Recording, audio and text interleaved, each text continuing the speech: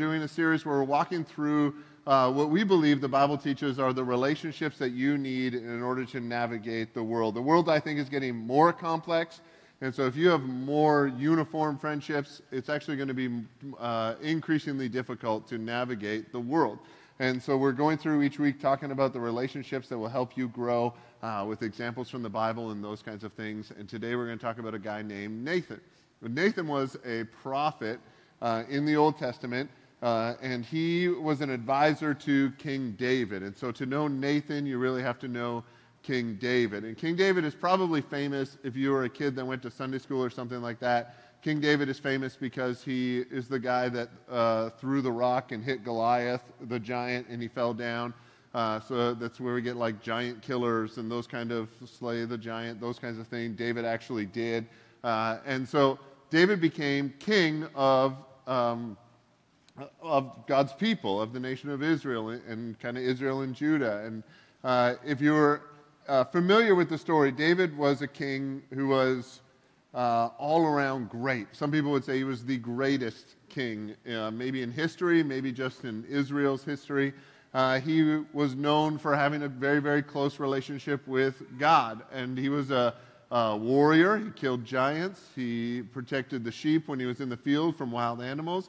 He was also a musician. He played the harp, which sounds kind of prissy, but it was the most aggressive instrument they had. No offense, harp players. I'm sure you're very, very tough. But the harp in those days was similar to like an electric guitar. So he was kind of an Eddie Van Halen who could kill giants, if that helps any. But he wore less leather, I guess. Well, maybe the same amount of leather, not as tight. But David also, as he rose to become king, was kind of a smart guy, and so he had a lot of advisors around him. Like, not smart as in he knew everything, smart as in he knew he needed some people around him who were aware of different things. So he had like military advisors around him, and he had political advisors, and he had some guys who were like actual warriors, and he had this band of guys who were like his lead fighters in war and those kinds of things. And David's kingship was going along great. He was writing lots of songs. There's a big book in the middle of the Bible called Psalms, which is a collection of David's poems and songs. There's some other people in there, but most of them were written by David. And he was just kind of going along, becoming great at what he was doing. The problem is, when you become great at what you're doing, you can start to believe that you're great, not just great at what you're doing. And so one spring, and in the springtime, so you know, springtime was kind of the harvest time because of just the way their ecosystem worked. The kings would go out to war because you grow your own stuff, and you harvest your own stuff, and your people has enough, but then you go out to war to take somebody else's stuff, right? Because your stuff is never enough. You have to go and take over somebody else's city and take all their stuff. And so the kings would go out to war. But David had, in his own mind, risen to such a place that he didn't need to go out to war anymore. He could just send people to go out to war for him. So he was still the leader, just he had risen to such a place in leadership where he didn't believe he needed to actually do anything anymore. Just being himself was enough. And so the kings, and this story is told in 2 Samuel, the kings, it was in the springtime when the kings would go out to war, but David did not. And the story kind of begins with a foreboding tone because David did not go out to war. And so David was bored because all his king friends were out to war and he was left alone. And all his actual friends were out to war because that's what everyone did. And so he was walking around his palace and he went up on his roof and he saw, because he probably had tall roofs and they would have like courtyards on their roofs, a couple houses over, there was a woman who was having a bath on the roof. And these days, like, bathrooms hadn't been invented. Like, the concept of a room inside the house where you do these things, because there's no electricity, doesn't make any sense at all. And so you would have kind of a private or a more private area on your roof where this kind of bathroom activity would go on. She was bathing herself. And David decided that he liked what he saw, and he decided to send a messenger to go and get that woman. And he went and got that woman, and he brought her into his palace, and he slept with her because he didn't go out to war. He was on his roof. He was bored. He was the king. He gets to do whatever he wants, and so he did whatever he wanted. The woman became pregnant.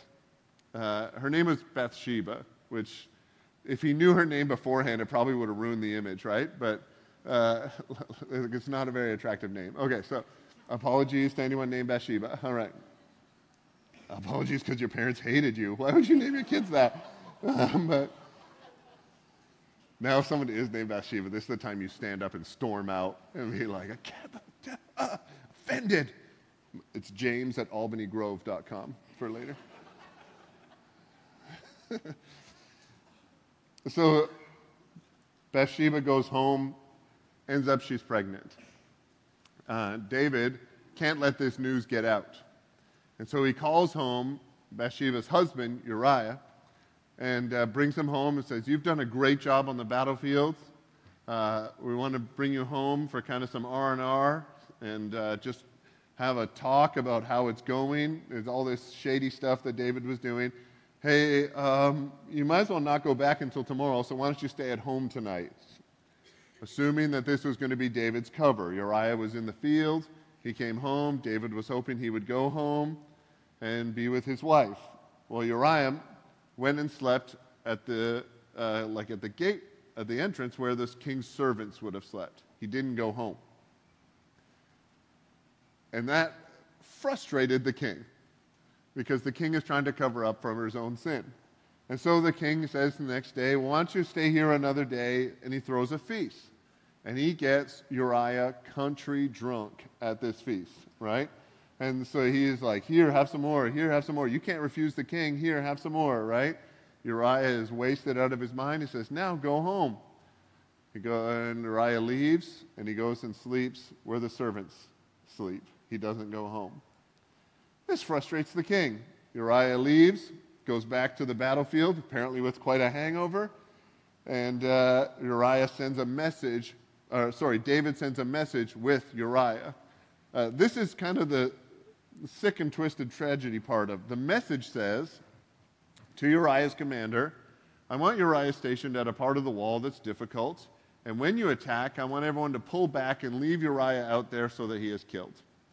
He writes the message, rolls it up, puts his seal on it, hands it to Uriah, and Uriah walks back to the battlefield or rides back to the battlefield, hands this to his commander, and then leaves. And his commander reads it, stations him at a part of the wall that's rather dangerous, goes up, they attack. The cities were all walled cities that they were trying to attack, and the commander knew that this was a particularly difficult spot. They attack, everybody pulls back, Uriah and a few others are killed. They send a message back to David to let him know Uriah was killed. David goes and brings his widow into his home, and that's David's cover. So David sins, and then sins by not going out to war. Then he sins through adultery. Then he sins by getting someone super drunk. Well, let's say he sins by trying to cover his sin instead of repenting of his sin, because I think that would be a sin as well. Then he sins by getting someone drunk. Then he sins by, I think it's called conspiracy to commit murder. It's maybe a war crime. David makes one choice that leads to another choice and another choice and another choice and another choice. So you remember how I began this sermon, that David might be the greatest king ever? So at this point, you're either thinking, those other kings are terrible, like terrible, if this is best ever, or there has to be a turn in the story. There has to be something in the story that happens where somehow this makes sense, because what Pastor James is saying is not anything near what we would call a great king. This is the story of Nathan.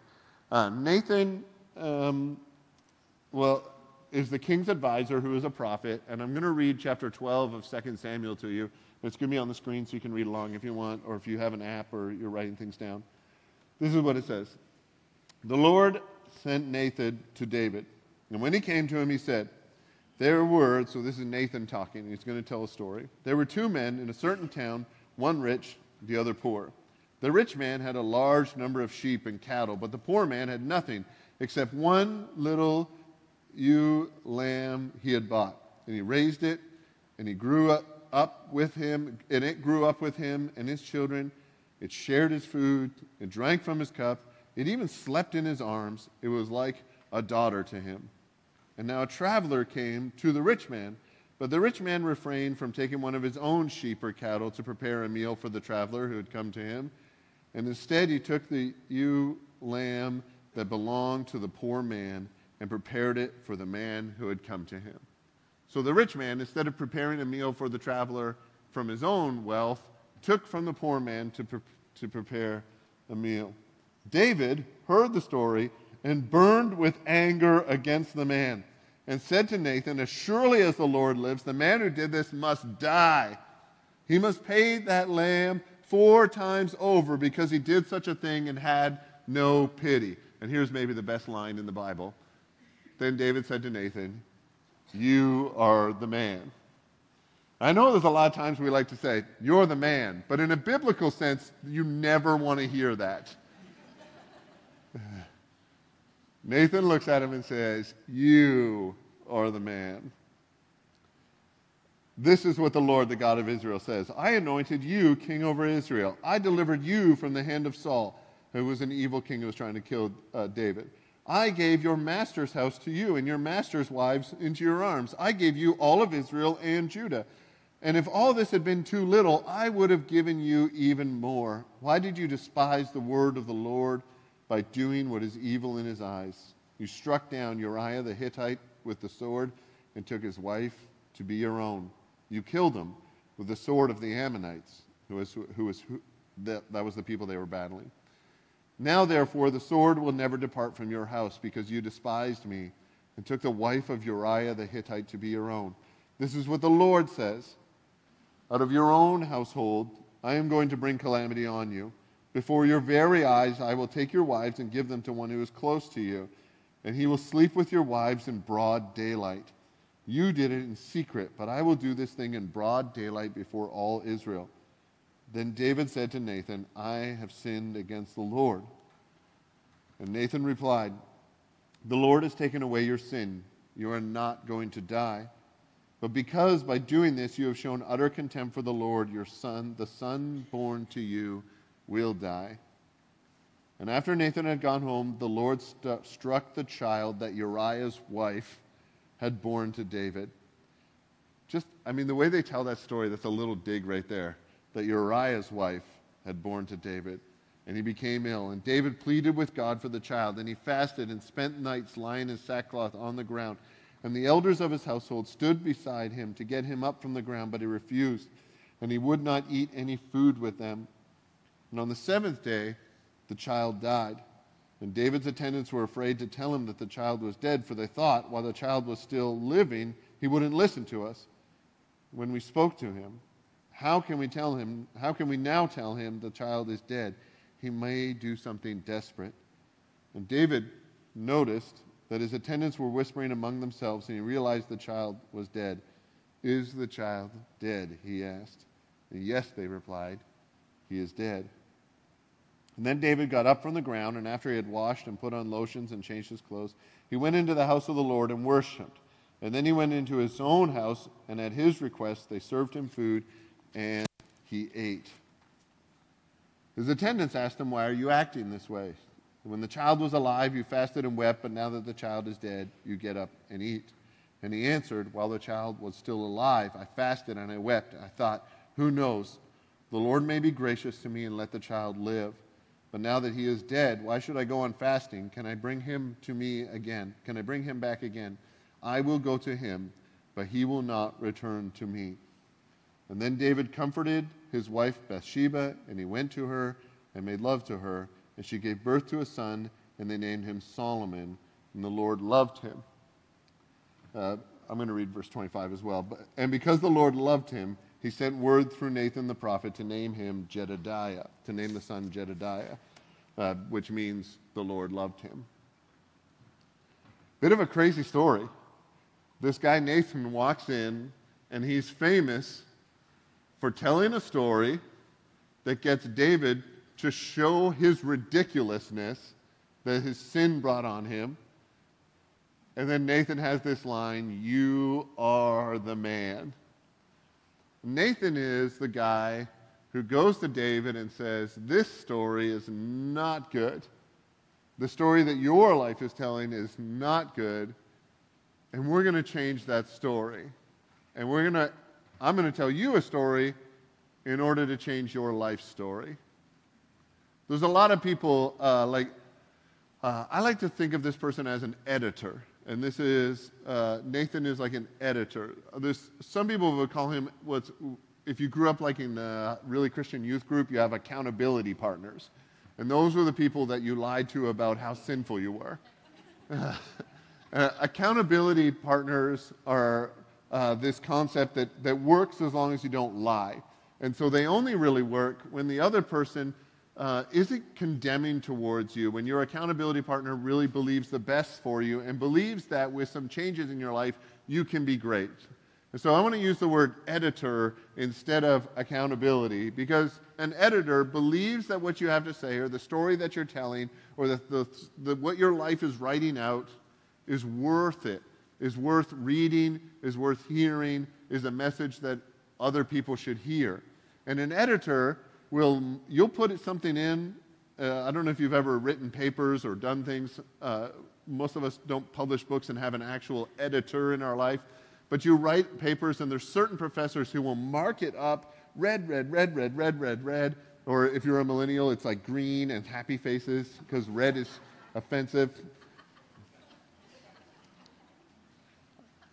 All right. They didn't hear me say that because they're busy with their fidget spinners. All right, so it's such an easy thing. It's an easy thing, and everyone laughing paid for a pet rock. So don't worry about it. Like, if you've got a fidget spinner and you paid money, your parents' generation bought rocks that people painted and called them pets. All right. So spin your fidget spinner and be like, "Where's your pet rock, Mom?" Because that will shut your parents up. I'm in Gen X, and we didn't do anything wrong, so we're good.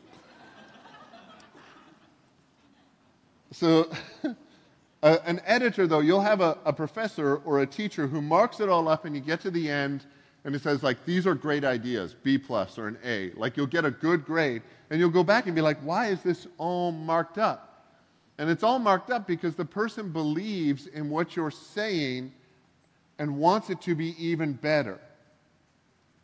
They aren't trying to diminish you or destroy you, but an editor believes in you and will point you in an even better direction.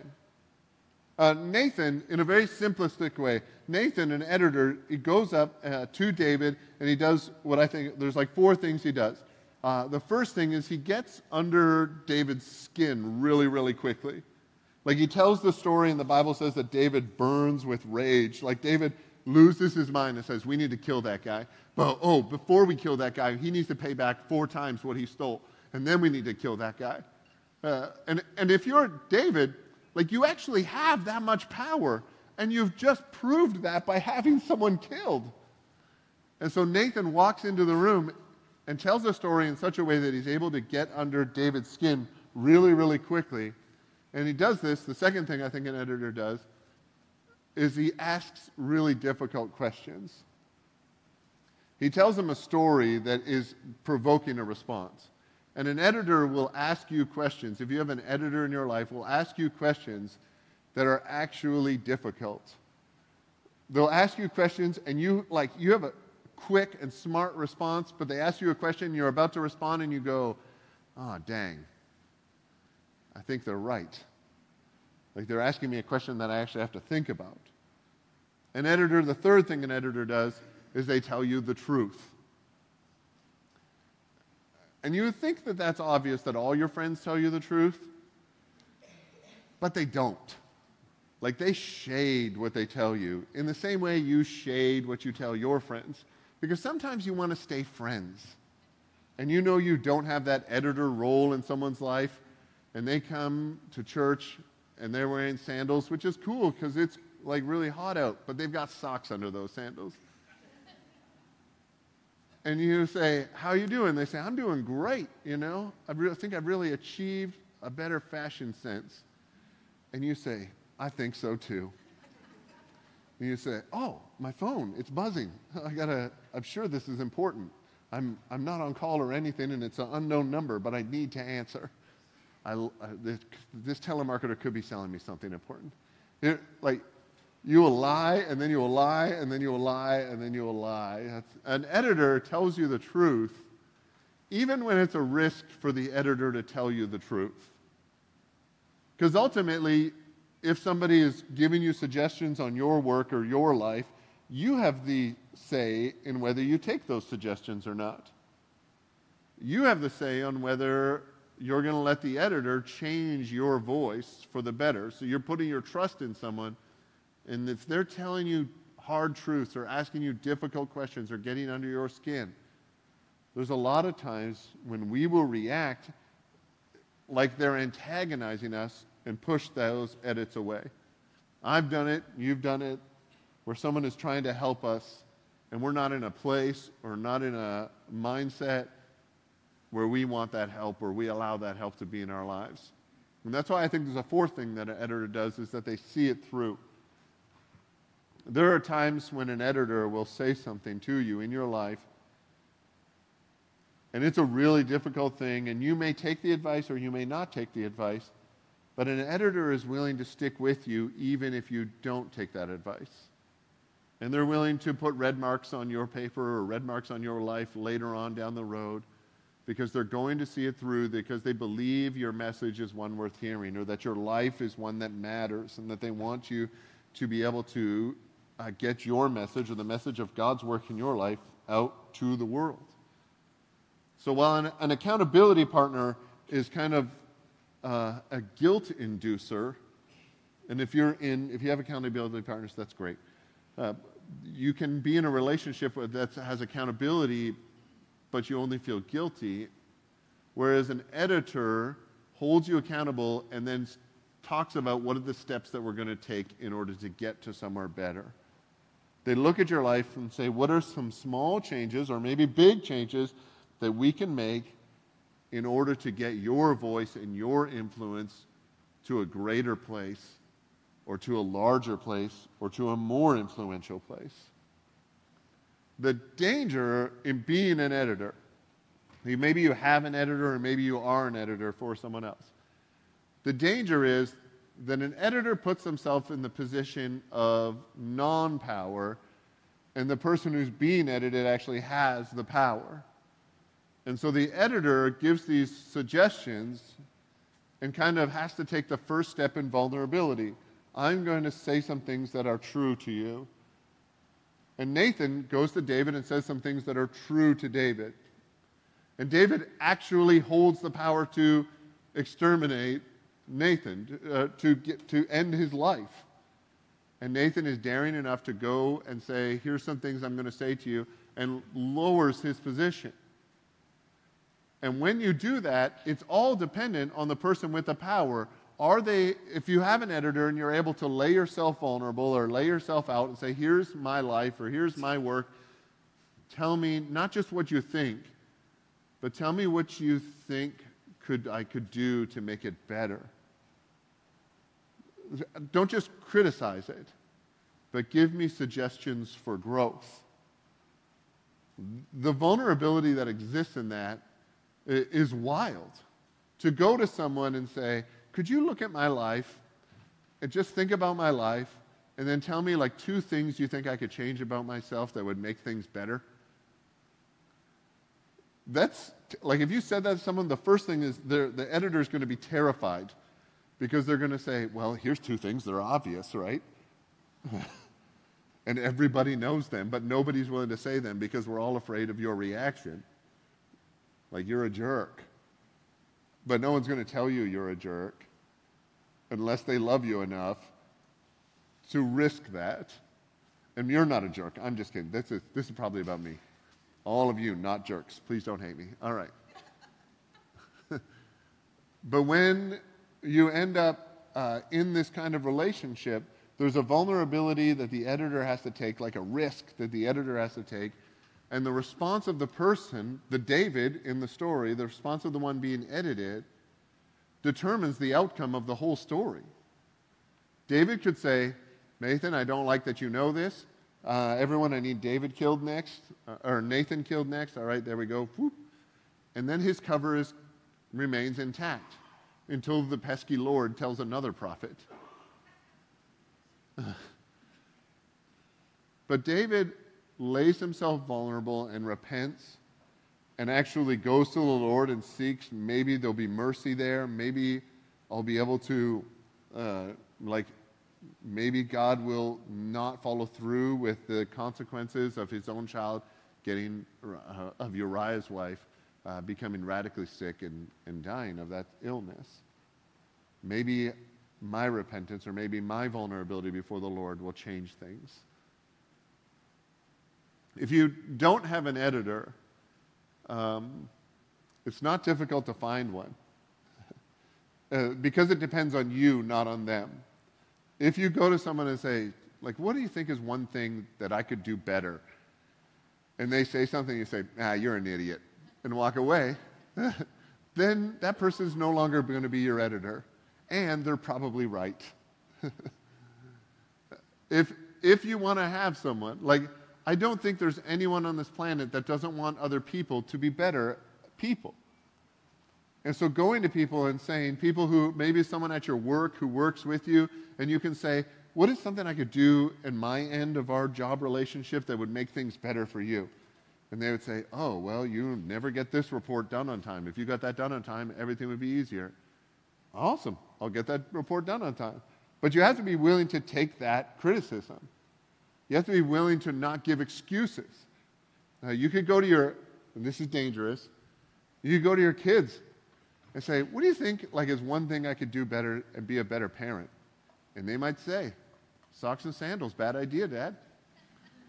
And you say, but what are you talking about? You're an idiot. Go play with your fidget spinner, right? But they're right. This is terrible. I didn't check to see if anyone was wearing socks and sandals on the way in, and I'm guilting you the whole sermon. But David goes to him. David, in his relationship with Nathan, as Nathan goes to David, David controls the way the relationship is going to go. And if you want to have an editor, you get to control the way the relationship is going to go. To go to someone and say, how could I be better at this? How could I be a better person? Or how could I be better in either our working relationship or our family relationship? Or if you have a spouse or a boyfriend or a girlfriend and you say, how could I be better at this? And they say something and you take that criticism, and sometimes it stings, right? Like this stung for David. And you probably haven't committed adultery and then murdered people to cover it up.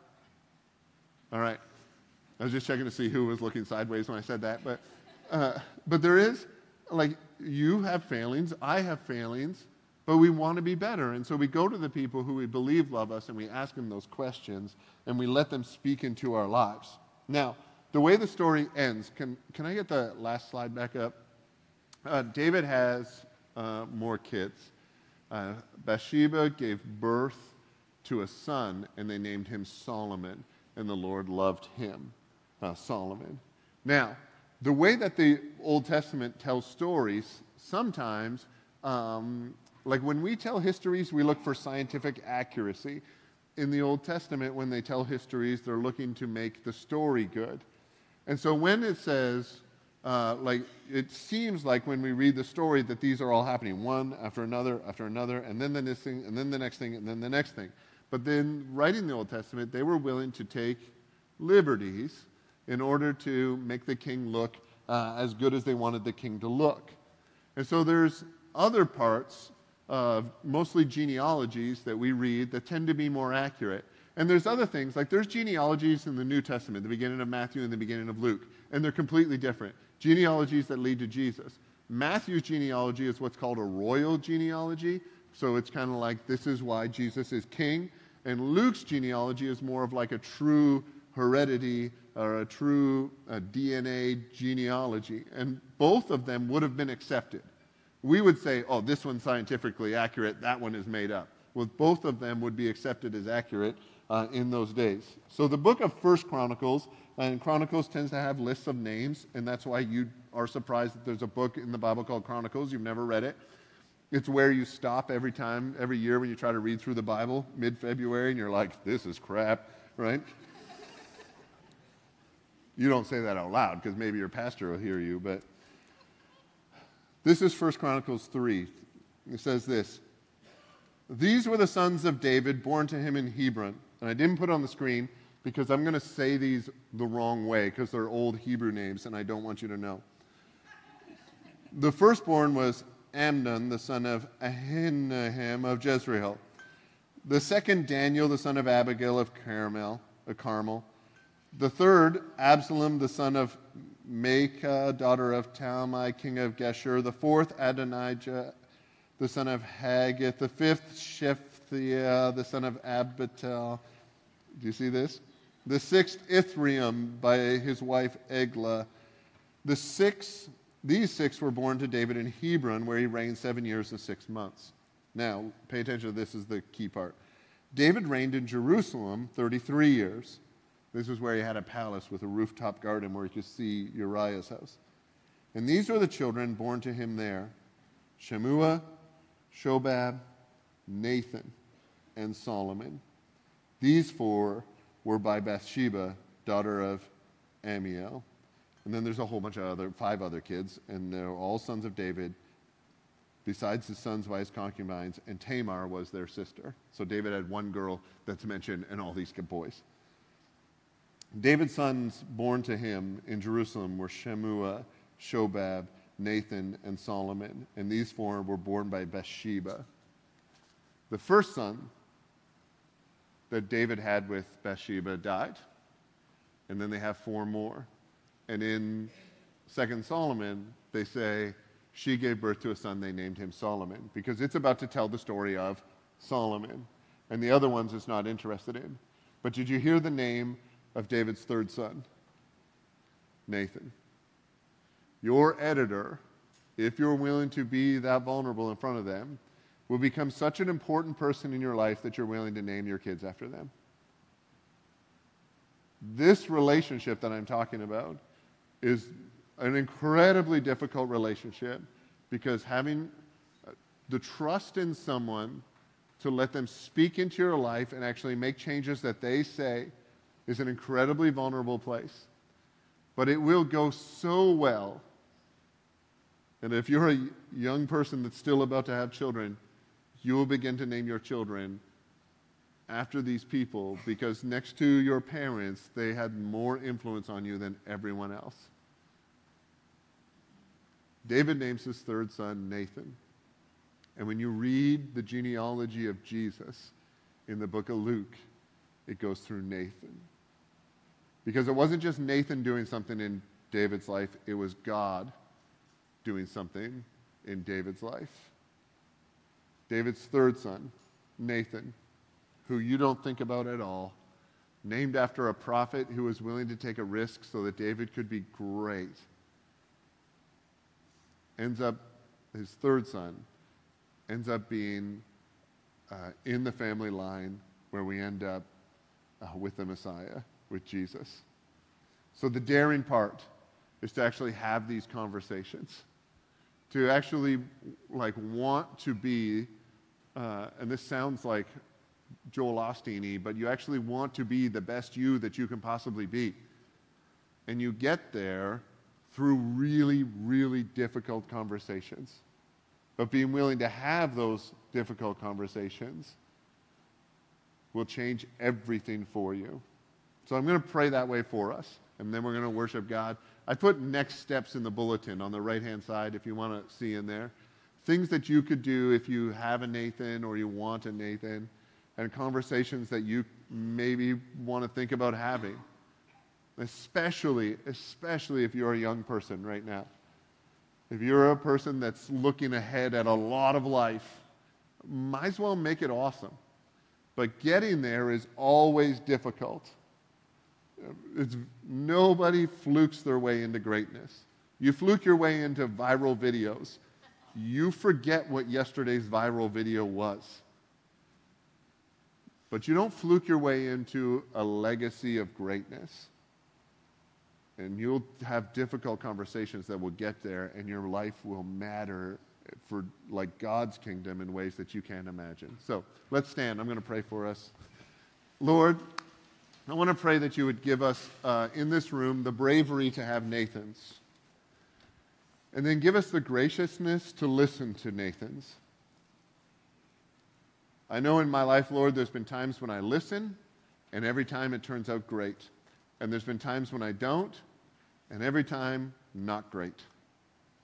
And you would think, like many of us in this room would say this, you would think that we would learn. But it really is a radically difficult part of life. In our work life, in our family life, in our personal relationships, in school. God, I want to pray that you would give us, that you would fill us with your Spirit in such a way that we're willing to be just ripped open. That we're willing to hear our Nathan say, you are the man, and it should be the most negative thing we've ever heard. But give us the graciousness to grow, to have a legacy for your kingdom and for your gospel that is powered by the difficult conversations that people are willing to have for us. Free us from ourselves and give us the vulnerability to be able to hear your voice through people who are getting under our skin and asking really difficult questions. We pray this by your grace. May you have mercy on us, Lord. Amen.